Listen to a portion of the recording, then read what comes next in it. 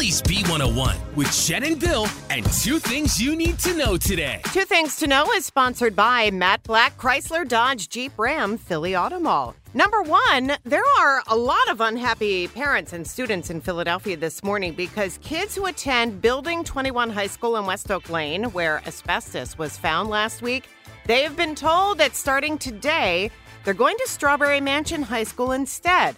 Now, it's 5 miles away, and many parents and students don't want to go there. They say the neighborhood isn't safe, and the kids don't know any of the other students at that school. Now, the district says if families decide not to send their kids there today, they won't be penalized. Number two, we are losing another iconic food spot in Philadelphia. After 53 years in Northeast Philly, Nick's Roast Beef on Cottman Avenue is closing its doors for good. They're shutting down after failing to reach a deal with the landlord on rent. There is some good news, though. The Nick's location on Woodhaven Road will remain open, and all employees from Cottman Avenue have been offered jobs there. Owner Matthew Rossi is also planning to open up a new spot in Bensalem sometime next month. And those are your two things on Phillies B101. This episode is brought to you by Progressive Insurance. Whether you love true crime or comedy, celebrity interviews or news, you call the shots on what's in your podcast queue. And guess what?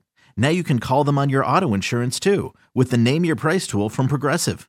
It works just the way it sounds. You tell Progressive how much you want to pay for car insurance, and they'll show you coverage options that fit your budget.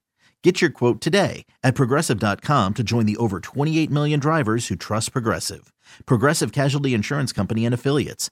Price and coverage match limited by state law.